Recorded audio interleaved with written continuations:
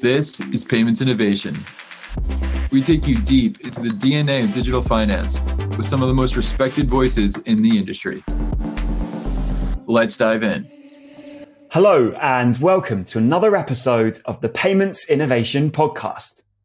In this episode, we'll be discussing the recent consolidation in the FX or foreign exchange sector, what that consolidation actually means for businesses and consumers, and trying to imagine what the FX world might look like after this wave of acquisition and consolidation. I'm your host, Piers Murray, and to explore these issues and more, hopefully, I'm joined today by Joe Edwards, Managing Director of Capitex, a leading provider of FX services.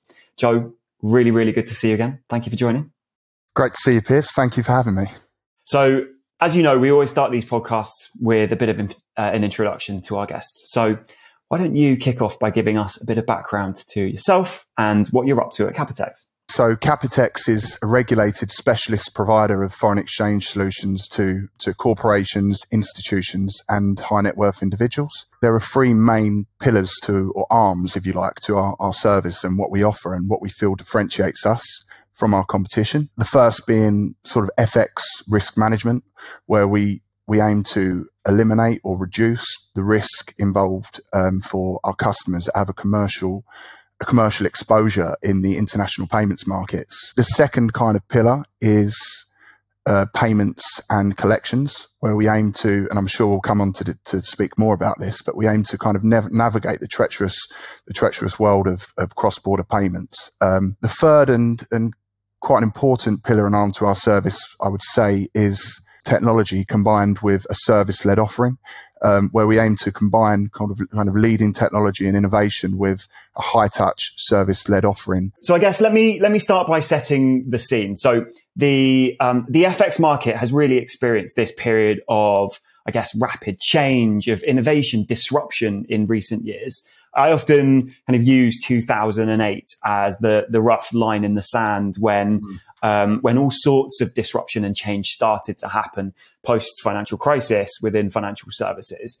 And partly that's been driven by fintech advancements that have maybe improved things like efficiency, lowered costs for customers. But more recently, there's been this wave of acquisitions that's increasingly consolidating the market into the hands of a few of the bigger players.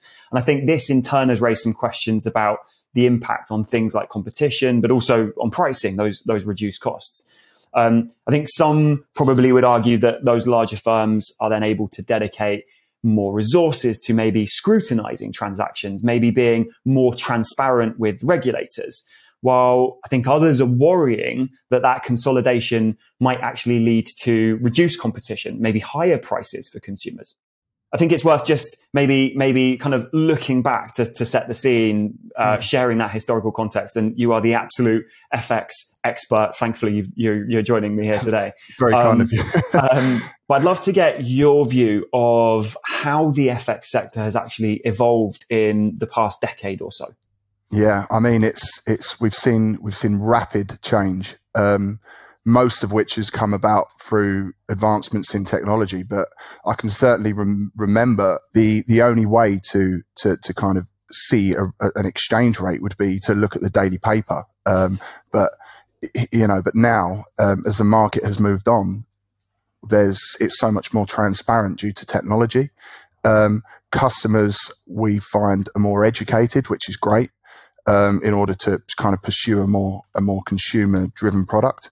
And we've obviously seen the fintech boom that has kind of been central to this increase in technology. We've seen greater speed of payments. Obviously, in the domestic market, real-time payments, especially in the UK, is something that, since you mentioned 2008, that was something that did come into play in 2008. And that has been a central driver to the cross-border payments market trying to actually develop further as well, and actually improve that speed. Another key evolution is globalization itself, and how the world has become so much more interconnected, and there's a heavy reliance on the FX market and the cross-border payments market to connect that globalization that we see. Great, brilliant overview of the last kind of 10 years or so. So let's talk about maybe more recently some of that consolidation that we've been seeing happening specifically within the FX sector.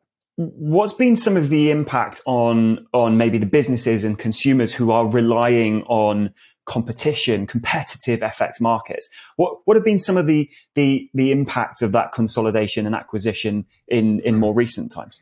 Well, I think the first thing that I would sort of acknowledge is that the FX cross-border payments market is extremely vast. Yes, we have seen lots of consolidation in what I would say is a specific area of foreign exchange, that being probably the one that I'm involved in most, which is sort of FX risk management. As a whole, when looking at cross-border payments, I would say that the market is actually extremely fragmented. I read that there's not one player that is responsible for over 1% of cross-border payments on a global footprint. And that shows how fragmented it actually is, because that market is made up of, when you think about the layering, it's made up of banks at the top, followed by EMIs, APIs, and then underneath that, you've sort of got agents and distributors. I know that the FCA have said that there's around 20,000 agents and distributors all operating through APIs or EMIs, and then they regulate themselves about 1,500 EMIs and APIs. So you can start to see that the market is there are actually lots of players in it. But when we look at consolidation, yes, we have seen a wave of acquisition recently. So consolidation is happening, and it's obviously having an effect on consumers and individuals. So I would say that it affects the space in a few different ways. Do they really want this? Are they asking for this acquisition, or is it a move that has been brought about by, the acquirer wanting to access new markets? For example, that company may have, a particular interest in a particular jurisdiction around the world that the acquirer, values and seeks. So I think it comes down to that. Who is it actually benefiting? It's a really good question, and it's an important one to call out, right? Because there are these acquisitions and mergers that are happening, and those acquisitions in their own right can be expensive, resource-intensive processes, followed by the inevitable bringing together of different operating models, people, product, processes. That's a really, really expensive process that has to happen. So maybe let me turn the question back at you. Who actually does benefit from these acquisitions? Yeah. Is it the acquirer, the acquiree? Is it the end customers? I was actually involved in an acquisition before, so I was part of that process, and originally it was kind of built up to be this great move where our customers would really, really benefit, and so no doubt some of them did, but from my experience, the vast majority of them, it was a transition that they didn't request. So there was lots of friction in that process. So I would say that now kind of the overall gain is there, but we have to remember that as well, that when these M&As are happening, that there, as I mentioned before, there is lots of competition in the market, and it's very, very easy for a customer to sort of fall back on another provider or another solution that they used a few years ago. Interesting. And actually, when we think about it, or going back to your stat that there globally, there isn't a maybe like one leading provider that is dominating this space globally. But perhaps when we think about it regionally or even within specific jurisdictions, the impact of some of these acquisitions will potentially be larger, right? You've talked about greater friction on certain types of customers post-acquisition. But what are some of the benefits that these acquisitions actually do bring to the businesses and individual customers of some of these providers? When we look at a business that's acquiring another business, and the reasons why they're doing it, normally they're for reasons such as expanding into new markets. So, for example, a customer may be able to benefit from new products, which is kind of really important. When we think also about the types of businesses that are maybe acquired, if they're a smaller, more boutique company, being part of a larger organization may give them access to more currencies, may give them access to sort of better settlement times and clearing. They may have better banking technology behind the service, where local collections are kind of more efficient. So there are lots of benefits for all the organizations and the customers. But I think it's kind of seeing through that And at the end of the day, I do believe that if the customer does want to transact with a certain company, they will always do that. And I think that's an important thing to consider. I like that idea of customer choice, bringing back to customer centricity, actually, that you mentioned towards the start of the episode. And we've also used this word boutique a couple of times. I think this probably reflects maybe the wave of change that's been happening since 2008, especially in the UK, European markets, where we do have a relatively progressive kind of regulatory framework. We have those different concepts. You mentioned EMI, API. Those stand for electronic money institutions or authorized payment institutions for anyone who's not aware of those financial service acronyms. But we do have that regulatory framework that has allowed those different types of providers actually to enter the market, which then gives customers that choice. And you've mentioned boutique all the way up to large firms. So maybe let's touch on some of those differences as well. How are the offerings really different between some of the larger firms versus the more boutique shops? Why would an end customer choose one over other, in your opinion? Yeah, good question. And I think again, it's kind of maybe important to break that question down slightly and ask what customer type is that? For example, are they sort of a retail client that's maybe sending money to family and friends, or are they a large institution that is kind of looking to make an intercompany payment? So, and I think the service offering really, really differs for each type of customer. For example, with the recent fintech boom, the kind of lower value transaction retail customer sending money to a friend may be more inclined to use a product such as Revolut or Wise, two of the big players that have performed exceptionally well in recent years. Or where we look at the other type of customer, where customer service is much more important, and they want to have comfort over the fact of speaking to someone where they are sending large amounts of money for security reasons or expertise when it comes to FX risk management. It's this innovation that has allowed different types of firms to emerge and flourish maybe over the past 10, 15 years, that in turn are really focusing on servicing specific types of customers and their needs. And as you mentioned, overlaying maybe sort of high touch customer service on top of new technology, new innovation to provide that kind of special combination of services that really attracts and retains those customers, creates loyal customers who do stay with you over time. I think that's exactly right. And I was reading recently the financial results of some of those companies that are listed, one being Argentex, another being Equals. And I know they've performed exceptionally well lately. The results have been fantastic, and I think that's kind of testament of the type of service that they're offering. They do see the value of technology. However, that customer-led service is something that's really important, and the fact that our space, if you like, is kind of thriving, speak volumes of that. I get asked the question all the time by I'm not sure if you do as well, Piers, but from sort of friends that know what I do on a day-to-day basis and see the fintech boom and question whether the industry that I work in is sort of in jeopardy. And my argument to that is, well, no, it's certainly not, because we embrace that technology. And one thing that I often think about within this FX sector is that I think it's fair to say historically the sector has been kind of considered maybe opaque, maybe lacking a bit of transparency. How has the innovation and the disruption changed that over the past few years?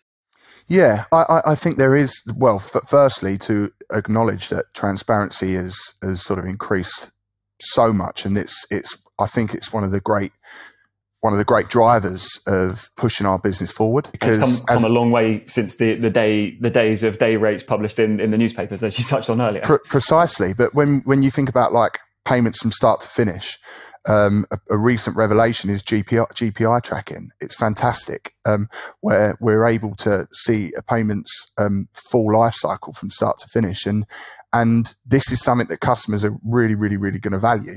Do you see any differences between maybe some of the larger firms versus some of the more boutique firms in that level of transparency being provided to their customers?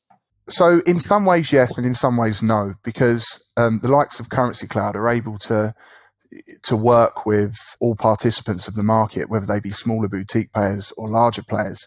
And the service that Currency Cloud provide can give a solution that fits all participants of the market, no matter what size they are. However, if a company doesn't choose to sort of leverage that technology that is out there, then I do think that you would start to see a difference. Really interesting. Really interesting. So just before we come to maybe some of those areas of improvement, I'd love just to touch a little bit more on the regulatory side of this, because again, it's maybe a topic that isn't incorporated into these types of podcasts, but is absolutely fundamental to, at least in my opinion. I'd love to get your opinion, but is fundamental to everything that we're doing here. What does regulation actually, or what role does regulation play in this sector to ensure that consumers and businesses are actually protected, that their hard-earned cash is actually safe? Yeah, well, no, I most definitely agree. And it's something that at Capitex we take exceptionally seriously. It's what I believe is the driving force behind our market in order to hold every company to account, to make sure that we're all doing right by the consumer. And I think that's really, really important. It's actually a very relevant question, because currently Capitex, along with every other non-bank financial institution, is undergoing the work around consumer duty. So consumer duty is a new piece of legislation, and what consumer duty is focused on is really customer outcomes. It's designed to set higher expectations on standard of care that firms give to consumers, vulnerable customers, and to promote effective competition in the interests of customers. It brings about an introduction of a new consumer Principle 12, as the FCA call it. And they've kind of given 4 cross-cutting rules to support this outcome and provide transparency on what good customer outcomes look like. The first being products and services, the second being price and value, and the third being consumer understanding, and the fourth being consumer support. But going back to regulation as a whole, as I say, to finish on, it's something that is extremely important to us and to our customers. Going back to making sure that customers' funds are safe and secure. Wonderful. And it's comfort and trust as well that comes with that. Let me pose a counter actually to this, because to achieve A, the regulatory high bar, but B, the additional burden of things like consumer duty, it's costly. It takes resource, it takes people, it takes time, energy, and money to be able to achieve some of these things. So if we continue down that route, does that set an even higher bar for some of the smaller places? Does this actually start the end of some of the startup driven innovation? Yeah, I think that it certainly does. And, it's no surprise to anyone, I'm sure, that, being a regulated business comes with extra responsibility. And I think that's the key word there, responsibility. If you are a business that's willing to or wants to become a regulated entity, you have to be prepared to invest in the teams. And, it's a fundamental part of being of working in the financial services industry. If firms aren't prepared to invest into it in the way that they should, then maybe they should stick to being, a kind of agent or a distributor. I think that's a key point. But yes, you are right. It is a significant cost, but one that I think is extremely important, because I do feel that the businesses that don't take compliance and security and regulation seriously will be the ones that kind of filter out. There's a sort of fundamental, setting behind that, and that's customer outcomes. Totally agree with that sentiment. Totally agree. And as a product person, I'm always talking about customer first, customer led thinking, customer centricity. Yeah. So would totally echo that. So look, we've already started to, I suppose, get out the proverbial crystal balls. Mine is pretty cracked actually, and some of the magic liquid inside is starting to seep out. So I need a bit of your help here to kind of think forward, look into the future, and we've already touched on some of the regulatory changes and the impact of some of those regulatory changes that we may start to see. But what are the other trends or disruptions that you see on the horizon for the FX sector? It's a great question. I think the obvious topic for this is obviously the talk of central bank digital currencies, CBDCs. However, my opinion of those is that they're very, very much immature at this stage to really hold any validity in us looking to that for a solution of cross-border payments. I think that realistically they're over a decade off. The true value is going to come from improving existing systems in sort of the next 5 to 10 years. I think the one obvious improvement would be from the current model of real-time gross settlement to a 24/7 365 model of real-time gross settlements of central banks, whereby they're not reliant on the sun rising in the US for their payment to land. If that model can be made to a 24/7 365 model, I think that we'll see a vast improvement in cross-border payments and helping them to speed up and become more efficient. Brilliant. Well, Joe, this is an incredibly complex space, but I think you've articulated it brilliantly. Thank you so much. I hope so. No, thank you so much for sharing your views, your insight into the FX and international payment sector. You know, we've talked about that wave of consolidation that we've been seeing, what regulation means for the industry and for end consumers, and also importantly, you've got a crystal ball that's functioning. It's not like mine. So to talk about where it's going in future. Thank you so much. And finally, to all of our listeners, thank you for tuning in to another episode of the Payments Innovation Podcast. Keep innovating. Thanks for joining us here on Payments Innovation. We'd love to hear your thoughts and ideas about the show. Connect with Currency Cloud on Twitter or LinkedIn to find out more. And remember to subscribe via your favorite podcast player. Until next time.